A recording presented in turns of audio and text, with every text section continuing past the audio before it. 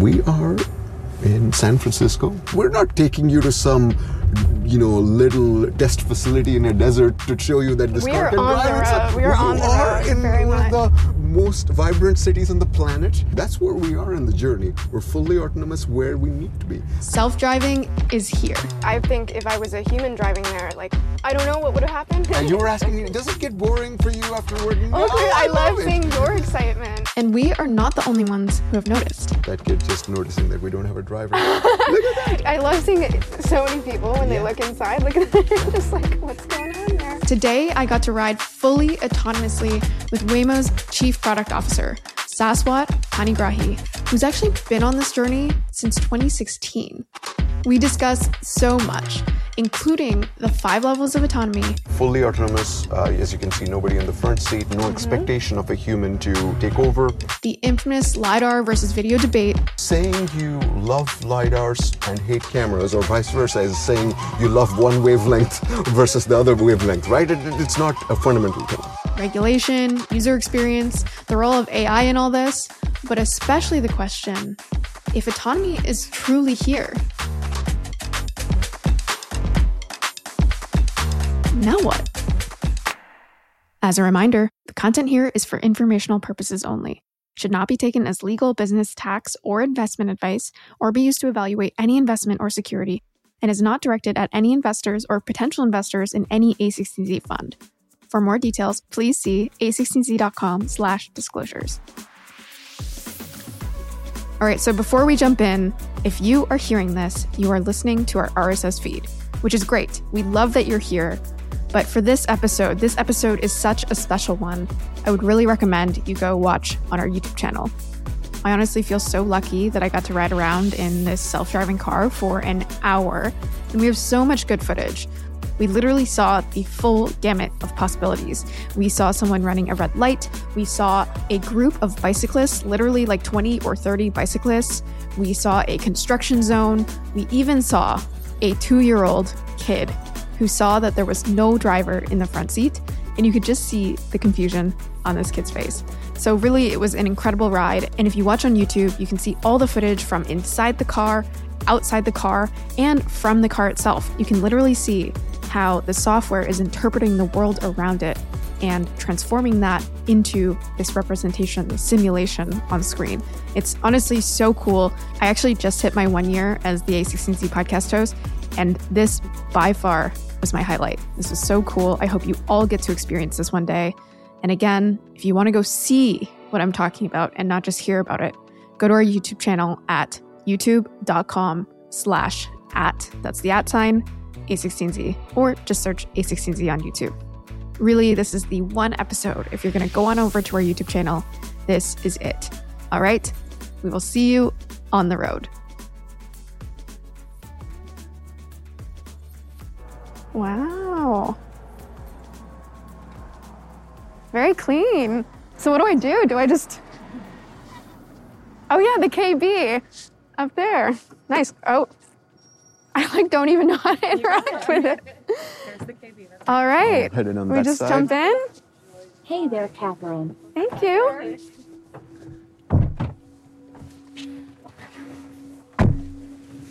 This is cool. We just click start? Yeah, do you want to? Go ahead.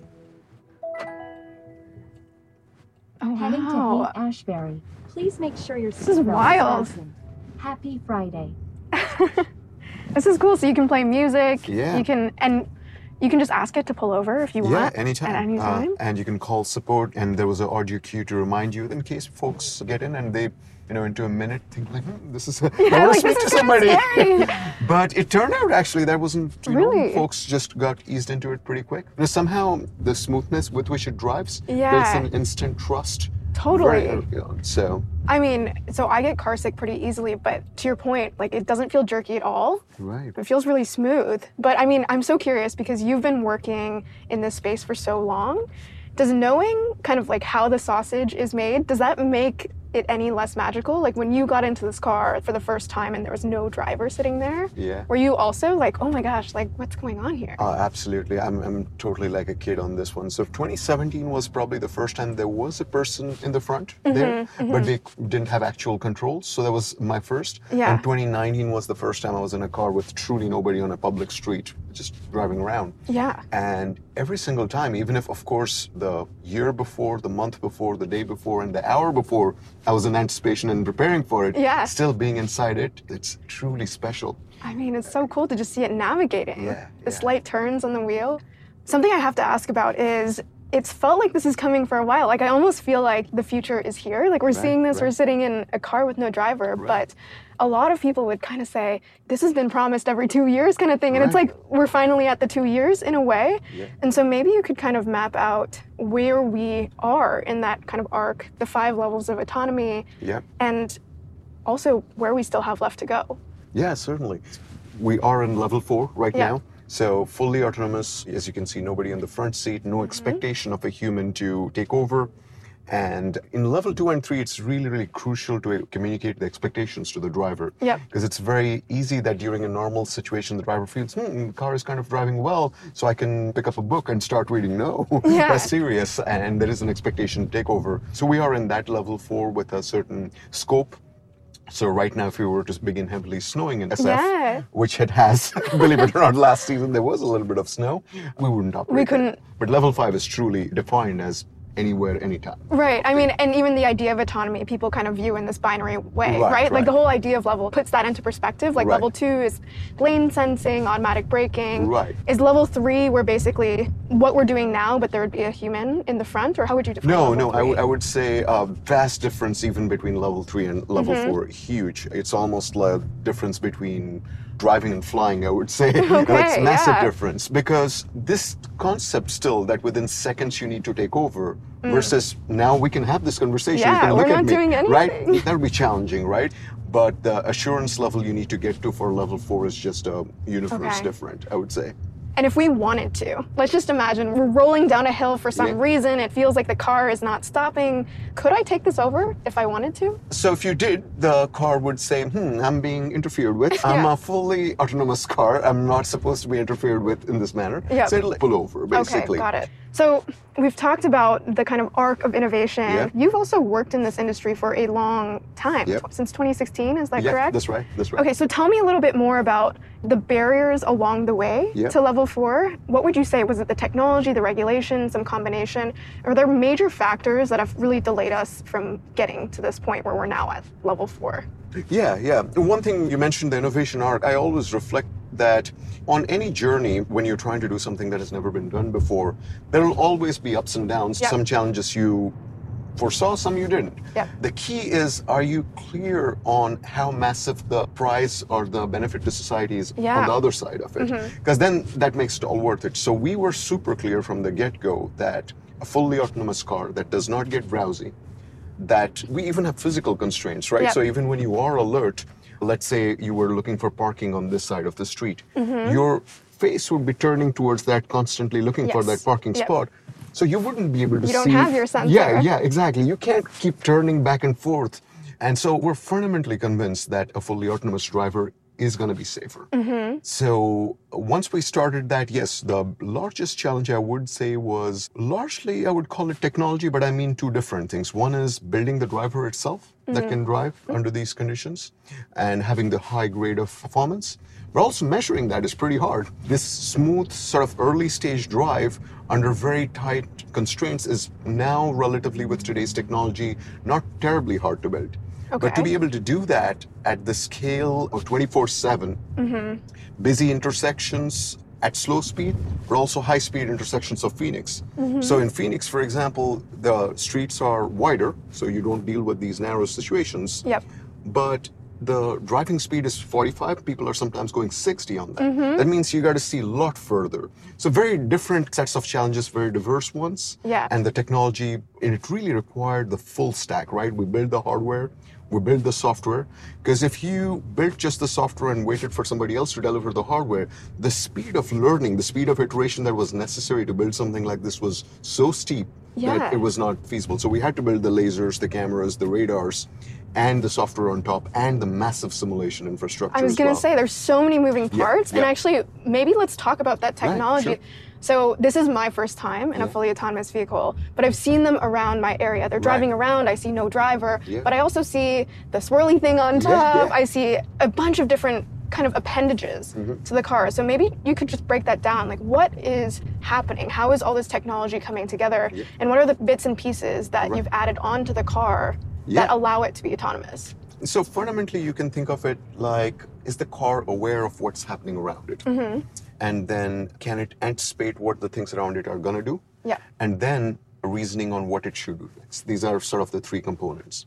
In perceiving what's around us, think of the example we were just discussing. You're trying to look for a parking. So you're focused on that task.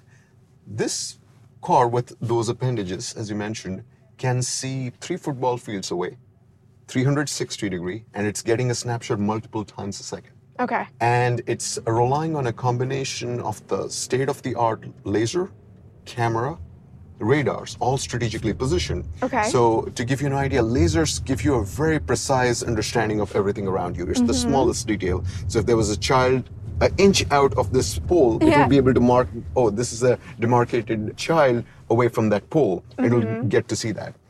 But you know, the cameras are needed to distinguish between the red light and the green light. Yeah.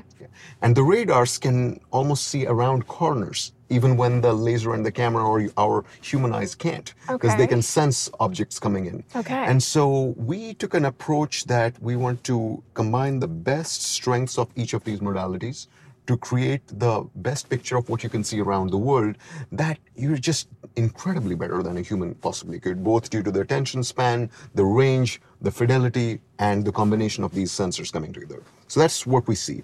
But then there's a harder challenge of anticipating what the person will do. Take a look at that pedestrian. They're standing pretty close to the crosswalk, right? But you don't know if they're going to move. Exactly. Right? Are they going to jump in, or are they going to stay? Are they going to jaywalk, or are they going to obey the light? Yeah. This requires a deep, deep understanding and tremendous amount of machine learning. Each stage here, by the way, requires an insane amount of machine learning. And it's not the type of thing that you can just like put on the road and say oh, let's see if it makes we're not mistakes. trying to tell you, is this a cat image or a dog image? Like it's, so for example, for that pedestrian, in addition to seeing that they're there, acknowledging, which was this problem 1, you got to look at even their gait, their hand movement, their leg movement to anticipate, are they about to take motion?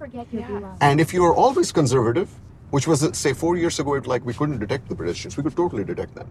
It was this nuance of, are we being over-conservative, assuming they may jump in, hence let's not move, versus confidently moving forward. The doors will remain locked when we arrive. So are we... At our first stop of the multi-stop. The first pull unlocks. Amazing. The second opens the door. So yeah, that anticipation of what a car is going to do, what a pedestrian is going to do, what a child is going to do, because they can erratically jump through. What a motorcyclist is going to do. Are they going to lane split and speed and get around you? So all these motion models and understanding of how people behave, how this gentleman is walking, and what their gait and motion tells you about where they're going to go, that is the second. And third and final, what should the car do? This feeling that you had, that it gently accelerated, but not harshly. Yes. That takes into account not just, look at this gentleman, he is almost has his feet almost in the crossover, but he's not intending to cross because he has a stop sign. A very conservative system would just come to a stop. But here we sort of asserted ourselves a little bit. We went for it.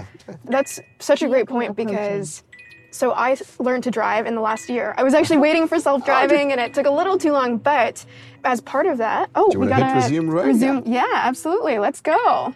You can see here, for example, we're showing... they're jaywalking.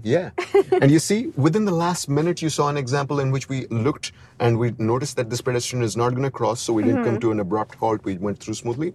And later, we just noticed that somebody's jaywalking and we yielded to them. That delicate nuance is And like this lady, you actually don't know. She kind of looks like, she's went back. And you can see here, we are tracking them. So, you know, if there was an anxious passenger, is this car seeing it? We give them the feedback that we're seeing this pedestrian crossing right here on the screen. We tell them why we're slowing, because what happens is also people zone out, they take their space, they speak to their kid if they're picking them up after soccer practice, or take a phone call, and then they notice when the car is stopped, and they're like, why are we stopped? And here we try to give them the feedback why we're stopped. It's for a stop sign now. Or we're yielding for this truck that passed by. So I want to get to the comfort, like how do you, past autonomy, evolve this product? Because it really is a product.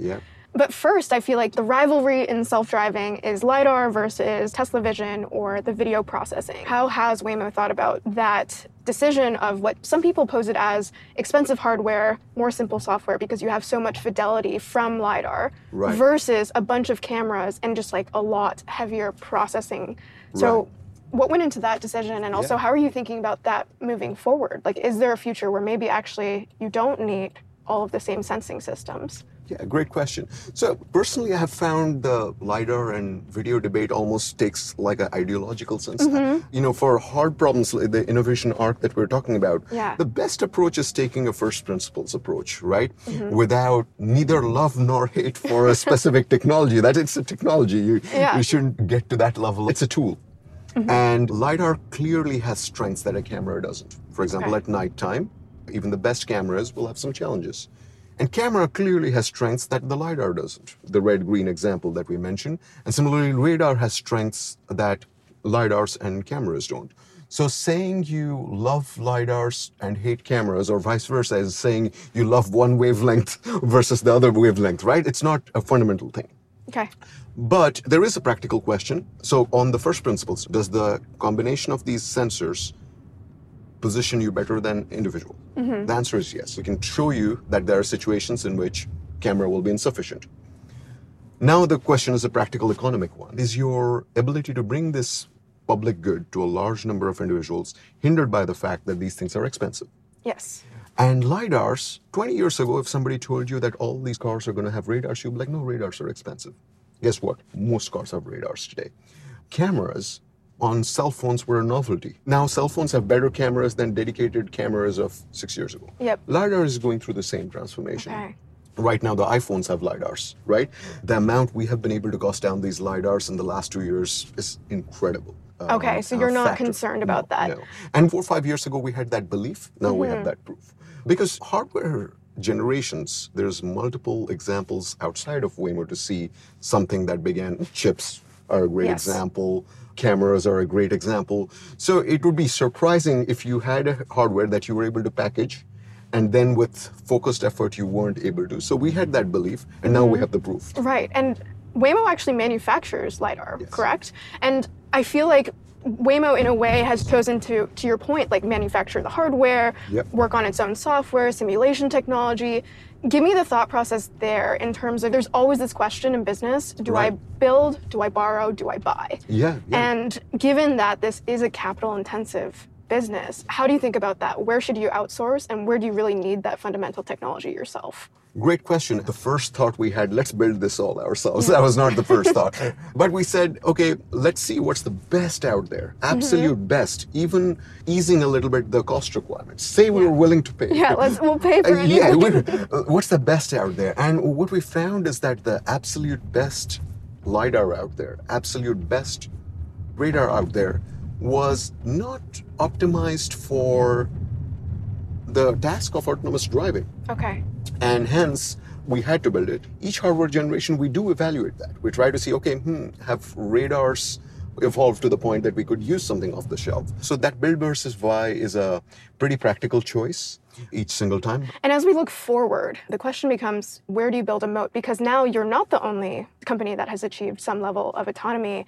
And you could imagine, like, let's just say a future where we've just achieved level 5 in many places with many companies. How do you think about what differentiates? Is it really a data moat based on the amount of training that a company has been able to do? Is it owning like the proprietary LiDAR that is just 10x cheaper than the competitor? I'm trying to think ahead in terms of where does value really accrue in that future? So first, just thinking of the space we're operating in, we're talking about a space with trillion, miles, right? So it's vast. Imagine when, let's say, the first cars were being built, folks said, hey, is there space for only one provider or two providers, right? When you're talking about a space of 1 trillion miles of today, and then you think about what is the potential value add when you have a driver that drives itself. Because partly, if you think about the miles today, we talk about a truck driver shortage, for example. In fact, even those commercial miles are kind of stunted by the lack of availability of drivers. So really, we're talking about a space that is all cars, trucks, and all transportation. When something is that vast, and the number of autonomy players today are much smaller than 3 years ago, if you look at it, because it is a pretty challenging problem still. So I think the universe is different, but still a valid question. We do believe that there's a knowledge curve. So by having driven 20 million plus miles in testing, by having done billions of miles of simulation, we become aware of problem spaces that others may not have discovered yet. And that goes into hardware design and software design and simulation design. Hardware design in particular has long lead times. So that becomes a flywheel effect. Your question about how did you know you had to build your own laser? Because by that time we had already driven 10 million miles and we were like, we're going to need that. That thing's, oops. That was a person you saw there. That person basically ran a red light. It was red for them.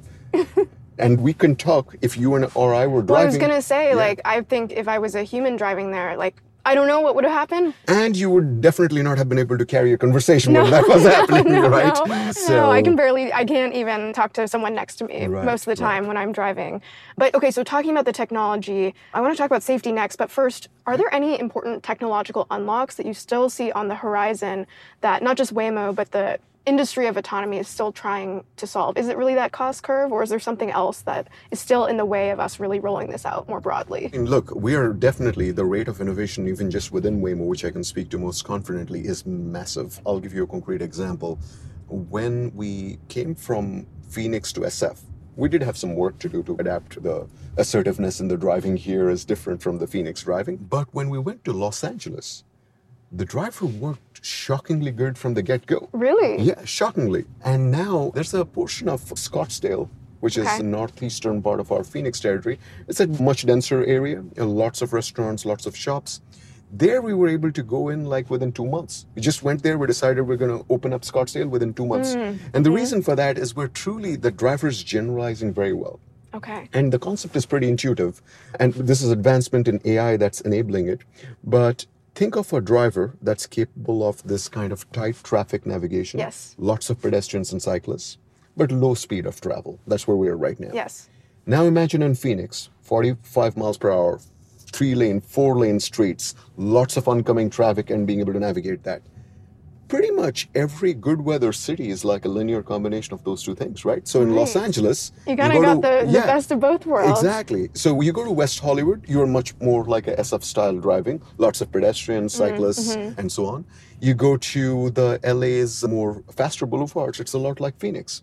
So once you have solved these two, the AI is just much more generalizable. The second area I would say, you already mentioned cost down, is making the simulator a lot better. I'll give you an example. We have billions of miles of simulation in good weather. Yeah. If you want to test how would we do in rain, imagine being able to simulate rain so that you can take all the learnings in good weather, all the tough situations you encountered, and now test yourself in rain. What if rain was a complicating factor on top of that? What if I add a cyclist into that tough situation more? What if all these combinatorial questions, being able to realistically simulate that, that's also a huge area. Yeah, I mean, it's a little foggy today, but I also wonder, you talked about AI, and obviously this is running off of an algorithm that's been trained on all these miles. Is it one algorithm, or let's say it is an extremely foggy day, it's a rainy day, you're in a new environment, is it a different, slightly fine-tuned model based on different situations, or is it all one aggregate that's just ingesting all of this information?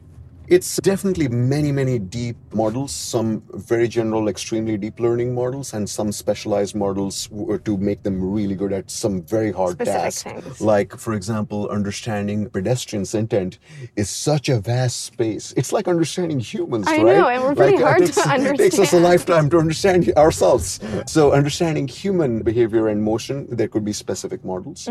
There could be end-to-end models on just driving like a good citizen, polite to other riders. That can be a more end-to-end model. Being comfortable to riders' preferences, that can be a very end-to-end model as well. So it's a mix of this. And there's AI at every layer of the stack, from perceiving the world to predicting other people's behavior, to the driving, to the testing. So for example, you asked about fog. So what we try to do is we both observed how other people drive in fog, but also tried to reason about how well can we see in fog. So if this fog were to get a lot denser, the appropriate thing to do is I can't see that far, so I shouldn't be driving as fast as I would normally do. Yes. So that kind of learning is built into multiple layers of the stack as well. But also some general things that the AI surprises you. You asked about fine-tuning. one of the powerful things that deep models are telling us, as well as generative AI is telling us, is that you actually don't need to hand tune every single thing. It Okay. learns. So that kind of learning we are doing. And one thing I will say, you asked about moat a little bit earlier. You know, the high-level concept of AI may be easy to understand, but really the breakthrough engineering that you sometimes need in AI is just having the raw infrastructure to intake all this data. The amount of data you have to learn to handle to build a really well-learned algorithm is pretty hard. And that's where Google's infrastructure that we that have makes worked with sense. Yep. is just immense. And the machine learning investments that Waymo and Google did 12 years ago, 13 years ago, is beginning to pay off in a manner that's pretty hard to just get there. So that's a moat as well. That's actually a great point because, again, we're in a space where you need to react in milliseconds, right? And so you need to not just be able to train this algorithm, but to interpret live and process that information live. Let's talk about safety, right? I mean, that is like the foundational piece of whether we can get these cars on the road. Right. And something I'd love to hear from you on is how different parties interpret safety. Being on the road, you could say, just inherently isn't safe. You can get in a crash, you can die. Unfortunately, that happens every day. So how would you say between the regulators, the technologists like yourself who are building this, and then the consumers, the people, the riders, how do each of them view this like concept of safety? How are you designing the product with that in mind? There's the analytical and quantitative version of safety. You can say the nature of collisions you have, the probability of entering into a certain collision under certain circumstances, a lot of complications in there. And good news is many regulatory bodies do have their teams that study crashes, and there are great databases of crashes and so on. There's the element of risky behavior. You may have gotten lucky that you didn't get into a collision, but you undertook risky behavior. So for example, in that situation we were in before, we could see that those two individuals were going to jaywalk. Yes. Now, you could have argued that, well, the car has the right of way, we were driving right. No, but that's risky behavior, right? It's preventative behavior. So you can't see that solely with the presence or absence of collisions. Were you a good driver? And third and finally, do you make the person feel safe? So we could be braking hard anytime we sense a risk. Yeah. Or we Wouldn't could feel very safe. Exactly. You wouldn't feel very safe.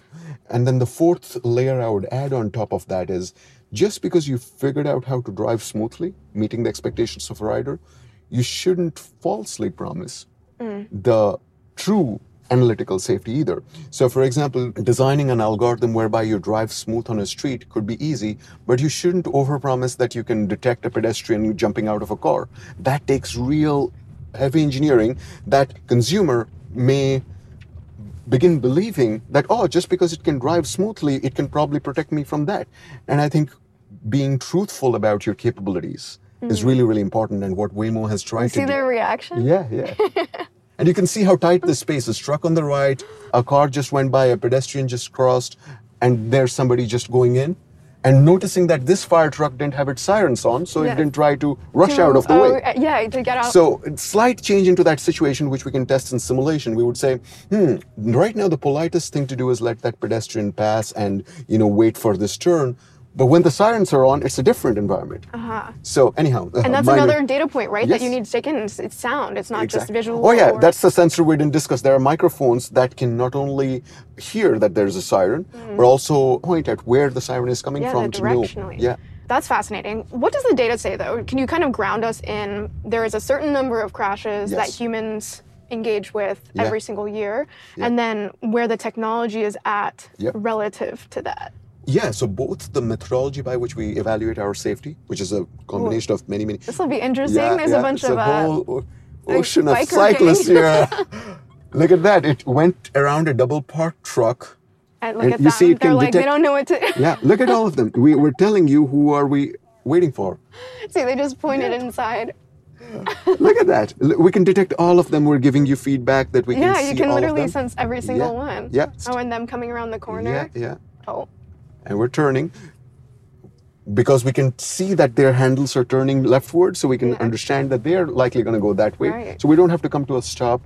So balance between making progress, because that's what a rider expects. Yeah, exactly. And ultra-conservative behavior that may or may not be warranted.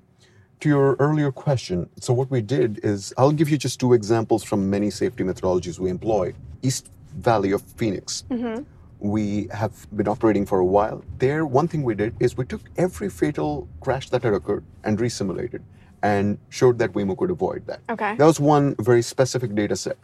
What we also did is we were the first company ever to cross 1 million fully autonomous miles like this one. Yes. Yep. Nobody in the front seat. So there's no debate about what the car could have done. It was real miles. In that, we published our full crash stats. Okay. And there was not a single collision with injury in Really? 1 million miles. Not a single one? Not a single one. Okay. And only 2 of them would meet the standards of a reportability called CISS. And yeah, all right. You're here. Oh, Please we're make sure here. it's Yeah, clear and before look at Yeah, that, how it it's- stopped because it saw that they wanted to cross. I love seeing so many people when they Yeah. look inside. Look at that. Yeah. Just like, what's going on there? Cyclist approaching. All right. Oh, But and did you she's hear been that? telling us, yeah. Okay, so I'm going to click resume ride. And the reason, by the way, we're switching a little bit from safety to user experience design, the reason it told you cyclist approaching is what we know is even when the car is stopped, what happens is people open the door and the cyclist will Whack. just... I mean, I've So, seen it's, videos of that. so this element of unfortunately. safety, it's not just about when it's driving, but it's about caring about safety Right. every second. I love the analogy you used about even a driver. We only have 2 eyes. They're right at the front of our Yep. face. If we're looking a certain direction, if we're focused on music or a podcast in the car, right. our senses are, as much as we like to believe as humans, we're yeah. all special and we're Yeah. the best drivers. We are variable in ourselves in terms of what we're focused on. And if your 2 kids in the back start screaming at each other or something. By the way, I know you're relatively new to SF Yes, as I well. am. I hope you're enjoying the view as I well. am. I know, So it's we're so going cool by to some see iconic around locations. The city, absolutely. I love to think about these like second, third order Yeah, effects, like yeah. people taking city tours Yeah, in these yeah. cars. I mean, we've basically turned this into a recording Right. studio, which you Yeah, would never think yeah. of in the past. I can take confidential work calls. Yeah. That was not a thing I could do before, right? Oh, it's such a good point. I was looking through the reviews on the app and I saw Yeah. this one. You get a sense of the user that wants to be in a car like this, and they called it basically Uber and Lyft for introverts. And there's just these little things that you don't Oh, think yeah. about because again, we're fixated on safety and that Right, is so right. foundational, but then you really do, once you have Yeah. covered safety, once it becomes safe in the eyes of the regulators, the consumers, Yeah. it opens up all these doors. Oh, absolutely. We work with so many founders in nascent spaces, AI, Yep. Web3, space. I would say those 3 industries also have a fair amount of pushback, which autonomous vehicles Right. do as well, right? And in many cases, rightfully so, especially autonomous vehicles. Like we're talking about people's lives Yeah. on the line. And so have there been any learnings since you've been working in this space for a while where you're trying to meet this safety need, Yeah. but you're also trying to push regulation, welcome this technology into different cities? Yeah, yeah. It may sound like an idealistic answer, but I do believe that there are applications that have a fundamentally different use case or a promise, and then they're trying to make sure they're not harming the public or unintended consequences. The reason we exist is to make driving safer. So we have deep fundamental alignment with what sometimes the regulators are trying to achieve.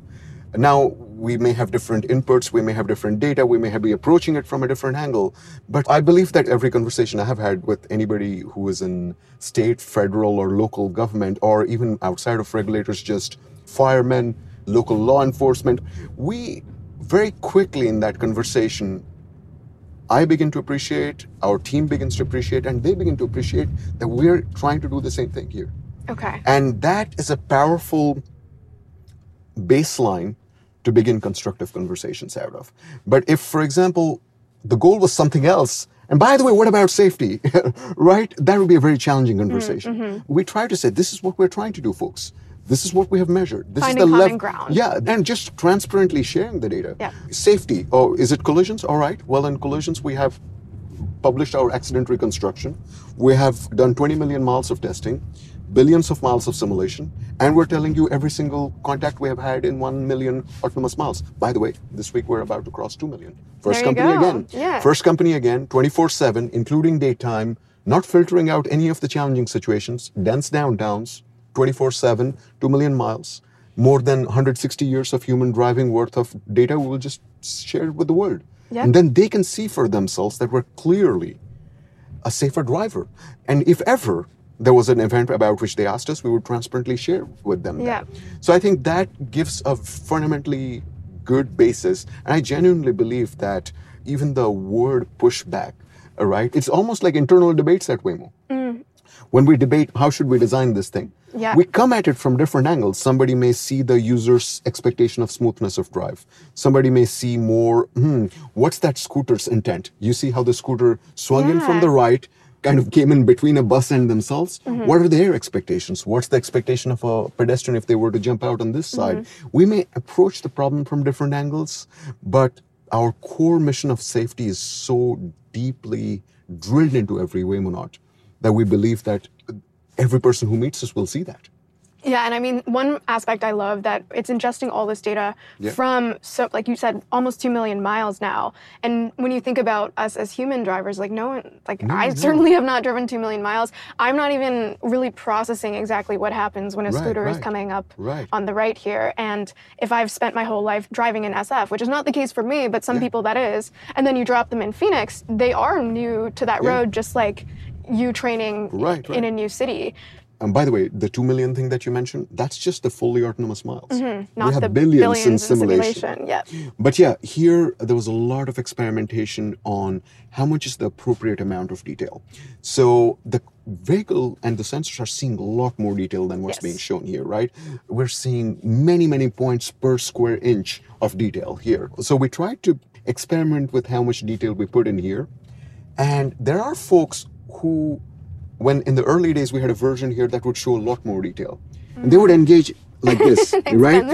In fact, they would look more inside than outside the window and keep cross-checking. Did it see that cone? Did it see that thing? And what we came to a balance with is we want to put people at ease and invite them to use this space. And it pops up. So when the vehicle stops, you will notice it'll try to explain why it's stopping. Like, is it a stop sign or is it yielding to a pedestrian? Because we realized through lots of experimentation that that's when people want to take a look at the screen. Okay.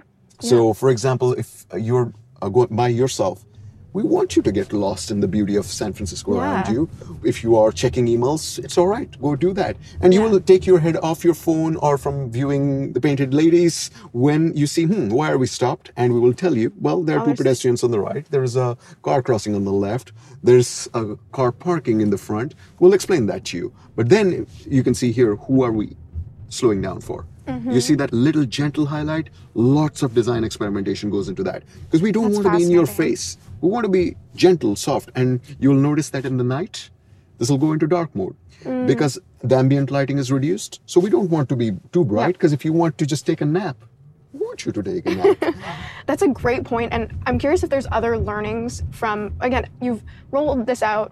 The number one thing is safety, but then from there, it's like, how do you create a great product that people want to engage with, that people want to come back to? So it's not just a novelty, right? Where you're like, oh, I sat in an autonomous vehicle, where they want to use this for their commute every day or for their daily lives. So how do you think about that? Other than maybe the screen, are there other things within the car? Thousands. And by the way, speaking of modes, that's another powerful flywheel advantage, right?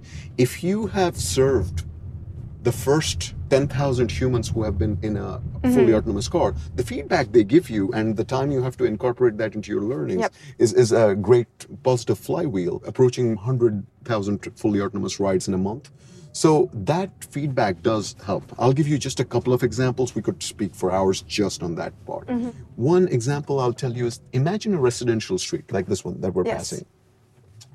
Remember when we were getting into the car, you were asking, which side of the street should I be on? Now imagine you're just getting out of home, going to work. Some riders, you would imagine, expect the vehicle to pull up right on their side of the street. Actually, it turns out to be largely incorrect.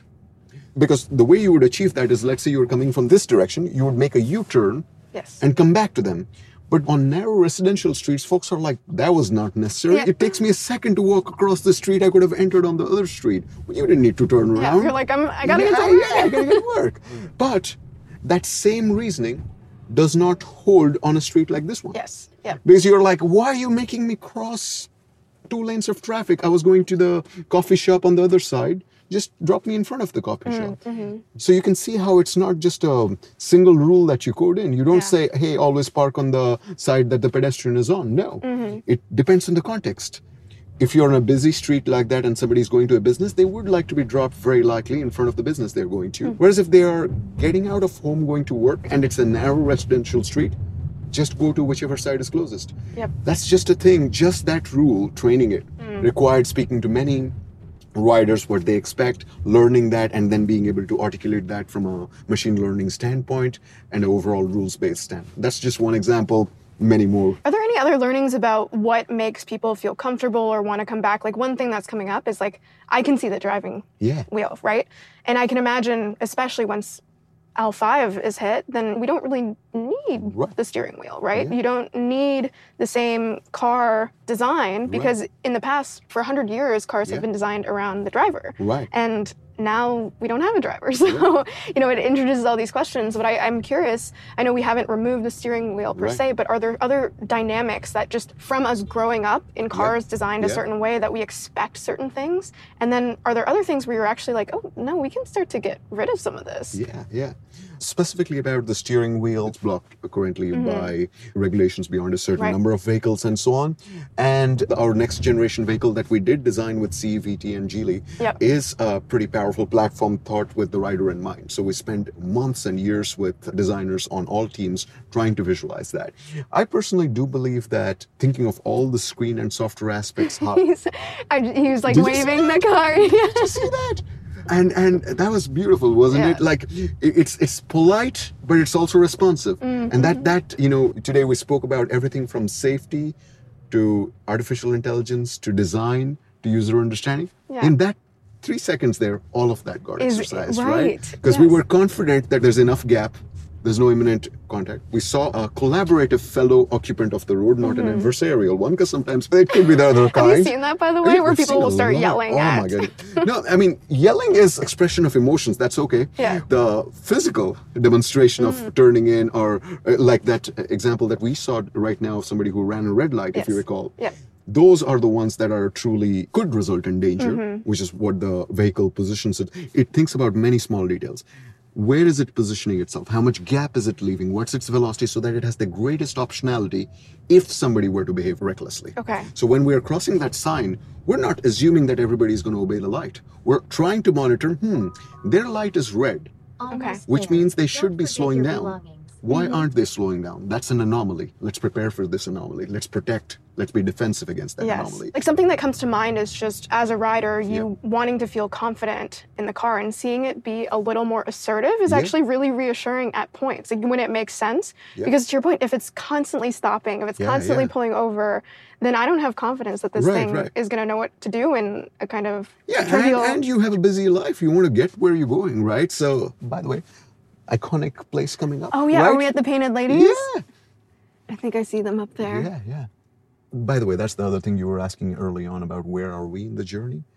We are in San Francisco. We're not taking you to some little test facility in a desert to show you that this car can drive. We are on the road. You are in one of the most vibrant cities on the planet. And if you wanted to come by to Los Angeles, we would take you to the most important part of Los Angeles. And in Phoenix, we would take you to Scottsdale, and when you land at the airport, we would pick you up at the airport. That's where we are in the journey. We're fully autonomous where we need to be. I love that it tells you finding a spot to pull over. Yeah, look at that, right?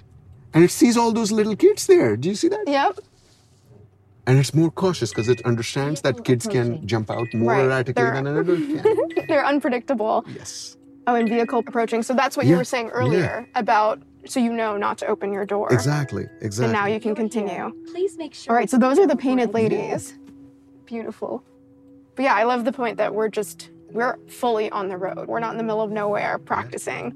And you should see the eyes of that kid just noticing that we don't have a driver. Look at that. Like he's young enough where he can't even articulate, but he's like, this isn't, my pattern recognition is off. And by here. the time he grows up, this will be the more common route. Well, I mean, you mentioned you're in SF, you're in Phoenix. Yeah, Los Angeles. LA. How have you decided which markets to address first? Is it just a matter of what cities will welcome this technology? What goes into that calculus? In the very, very early days, we tried to make sure that we're picking a city that challenged the system in very different directions because we were in development stage. So we tested in 20 cities just to make sure that from the very early days, we're building a generalizable driver, not one that just works in one location, but generalizes. Double parked truck, by the way. And so it's even sensing maybe the lights blinking? Yeah. When, for example, somebody's unparking, we notice their noses starting to jut out. it's just so bizarre to see a wheel moving on its own like that. Like, it truly does look kind of fake in a way. But yeah, so you're trying to find cities that kind of test the system, push it forward. Yeah, and then what we found is that we have tested, for example, in Miami as well for the heavy rain. We have tested in Death Valley for extreme temperatures. We have tested in Tahoe for snow. So there was a testing phase in which we went to 20 cities just to make sure we have enough of a diverse data set to be building off of. Look at that gentle, because this car was coming, that tram was coming. Anyhow, it's beauty to see I know, every second I love right out. It really is something that it's like I'm watching And every you can see little this thing pedestrian that's crossing, the car going, another one approaching, but green light, so turn right after the pedestrian went off. Anyway, sorry. You were asking me, does it get boring for you after working? happening. No, I love it. seeing your excitement because I mean this is my first time, so I really am like, as they say, like taking it all in. Yeah. How many times do you think you've been in a Like just the first year in 2019, I spent a ton of hours in it. Actually, were you scared at all when you were first testing it? Because now, I mean, I guess I've seen some of the data. I've seen these on the road. Yeah. So there's a level of like, oh, I know these work. Yeah. But when you were first getting into the vehicle, was there any like fear, apprehension? Not fear. The closest feeling I can describe is when you have prepared for an exam for 6 years. Whatever is the biggest exam you've given, the little feeling that you got, that you have prepared as best as you possibly could for it. You left nothing on the table, but it is exam day. You're like, oh gosh, I hope I can show up, or I hope this works. Right. Well, it's funny because a lot of people, they'll see the stats and they'll be like, that's the average human. But they think for whatever reason, they outperform the average human on the road. But I'm the opposite. I'm like you, where I'm like, I want this. The fundamental attribution error, by the way, is that more than 50% of people think they're better than the average, which is not supposed to be feasible, right? So maybe on the city selection, just to close that out. So yeah, LA, 2 billion plus TAM. A huge diversity of use cases, everything from commute trips all the way to sports events to sightseeing tours that you were mentioning. San Francisco, similarly, both SF and LA are top 2 among the top 5 ride-hailing markets in the US and among the top in the world. Phoenix is the fastest growing city in the United States. Phoenix Airport is among the top 10 busiest airports in the world. So when we commit to a city for a launch, that's different than going to a city for data collection and testing. Something else that's coming to mind is, I wonder, we are in the early stages, we're only in a few cities, but as consumers do see these on the roads, like this is something that some people really will want to see in their cities. And so have you seen any shift in terms of regulators maybe being a little against it to actually being like, this is a competitive advantage if my city offers this? We definitely see that in the place where we have been the longest is Phoenix East Valley. And everybody from passengers to neighbors who even haven't taken a ride, they notice that it's a much more polite driver, to law enforcement, all the way to city and mayoral level, all the way to state level, absolutely. I love thinking about just what does this unlock? And there are a few industries that can unlock so much because people do spend so much time in cars. I think that was an amazing, beautiful thing we saw from remote work. It's just the second, third order effects. Like, what do we have when we get that commute back? But then there still are people spending a lot of time on the roads. And so I'd love to hear from you, like, what are some of those impacts, the wider impacts? Maybe it's on the way the insurance industry works, maybe it's on trucking, maybe it's on city design. Now that we have data, like that's another aspect. We now have data about how people really move around a city and interact and how things are designed, parking, right? So maybe pick and choose what excites you the most. It's pretty vast, right? So I do believe it's pretty profound, and only some of those aspects we can see and some we will be shocked by what it'll do. Because again, like you said, not only is the car designed around a driver, life is designed around driving, right? Like, look at how much parking space.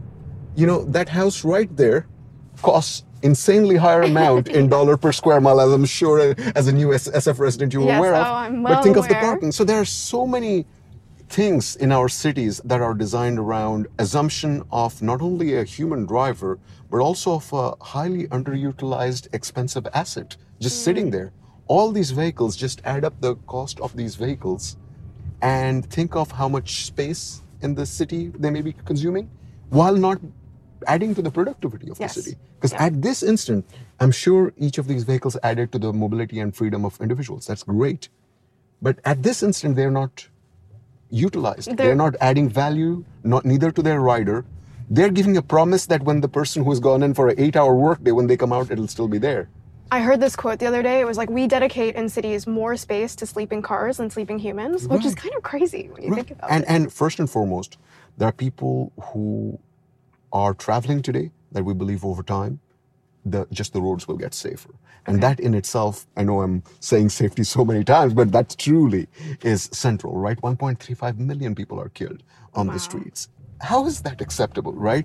So that's first and foremost for all kinds of, for society at large. It's a pandemic almost, right? And this is an antidote to that. And then there are classes of individuals for whom this freedom is not available.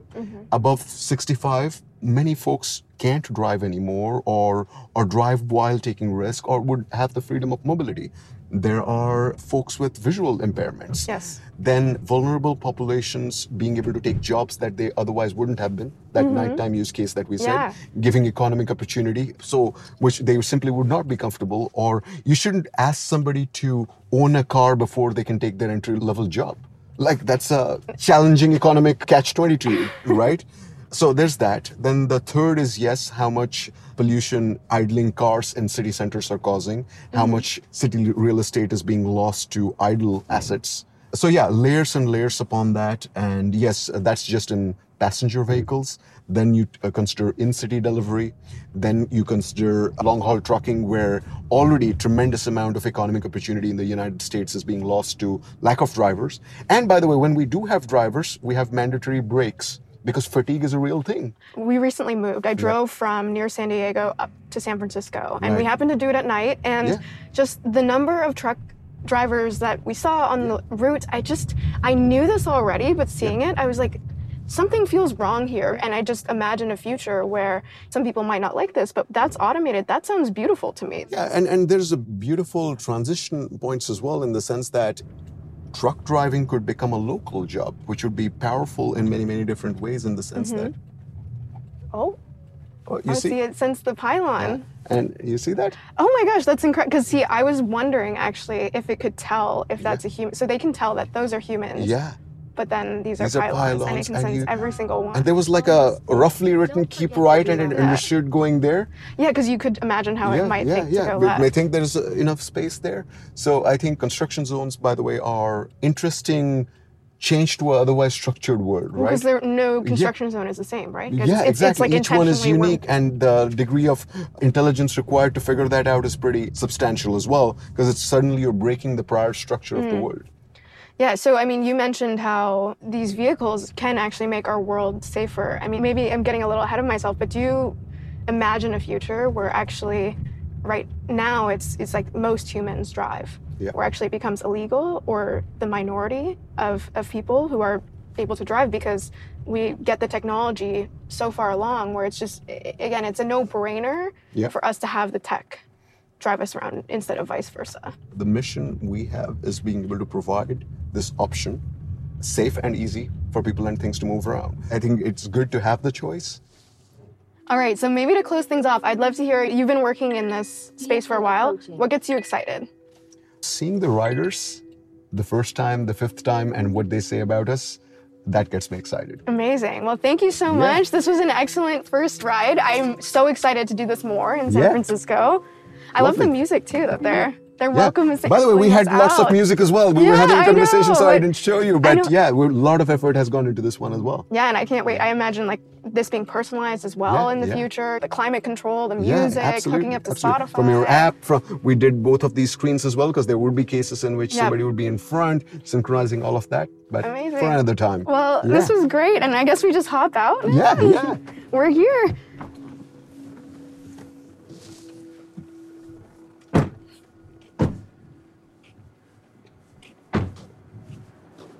This was great. I guess I shouldn't, it knows I'm here. It knows. I'm imagining myself on the screen as a little dot. So how did you find the ride? I really enjoyed it. I mean, I feel like, it's funny because I only really noticed the lack of driver for maybe 2 minutes. And then, as you saw, I was so involved in the conversation, you don't even notice there's no driver there. And that's what we want.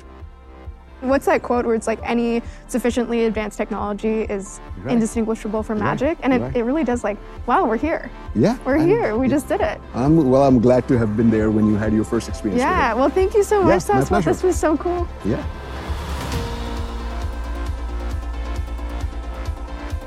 All right, if you made it to the end here, I just wanted to say thank you.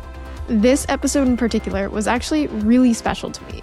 I got my first learner's permit when I was 16 in Canada, and I actually waited until I was 29 to get my driver's license because, quite frankly, it scared me, and I was waiting for self-driving.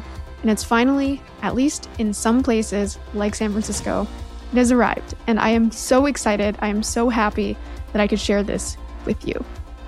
And if you are just as excited as I am to see how this whole thing unfolds, let us know in the comments what you are most excited about, how you think autonomous vehicles might most reshape society, because there really are so many implications, whether it's public infrastructure, energy, finance, shopping. I'm so interested to see how this technology finally comes into play. All right, on that note, thank you again so much for joining me. I'll see you next time, and we'll see you on the road.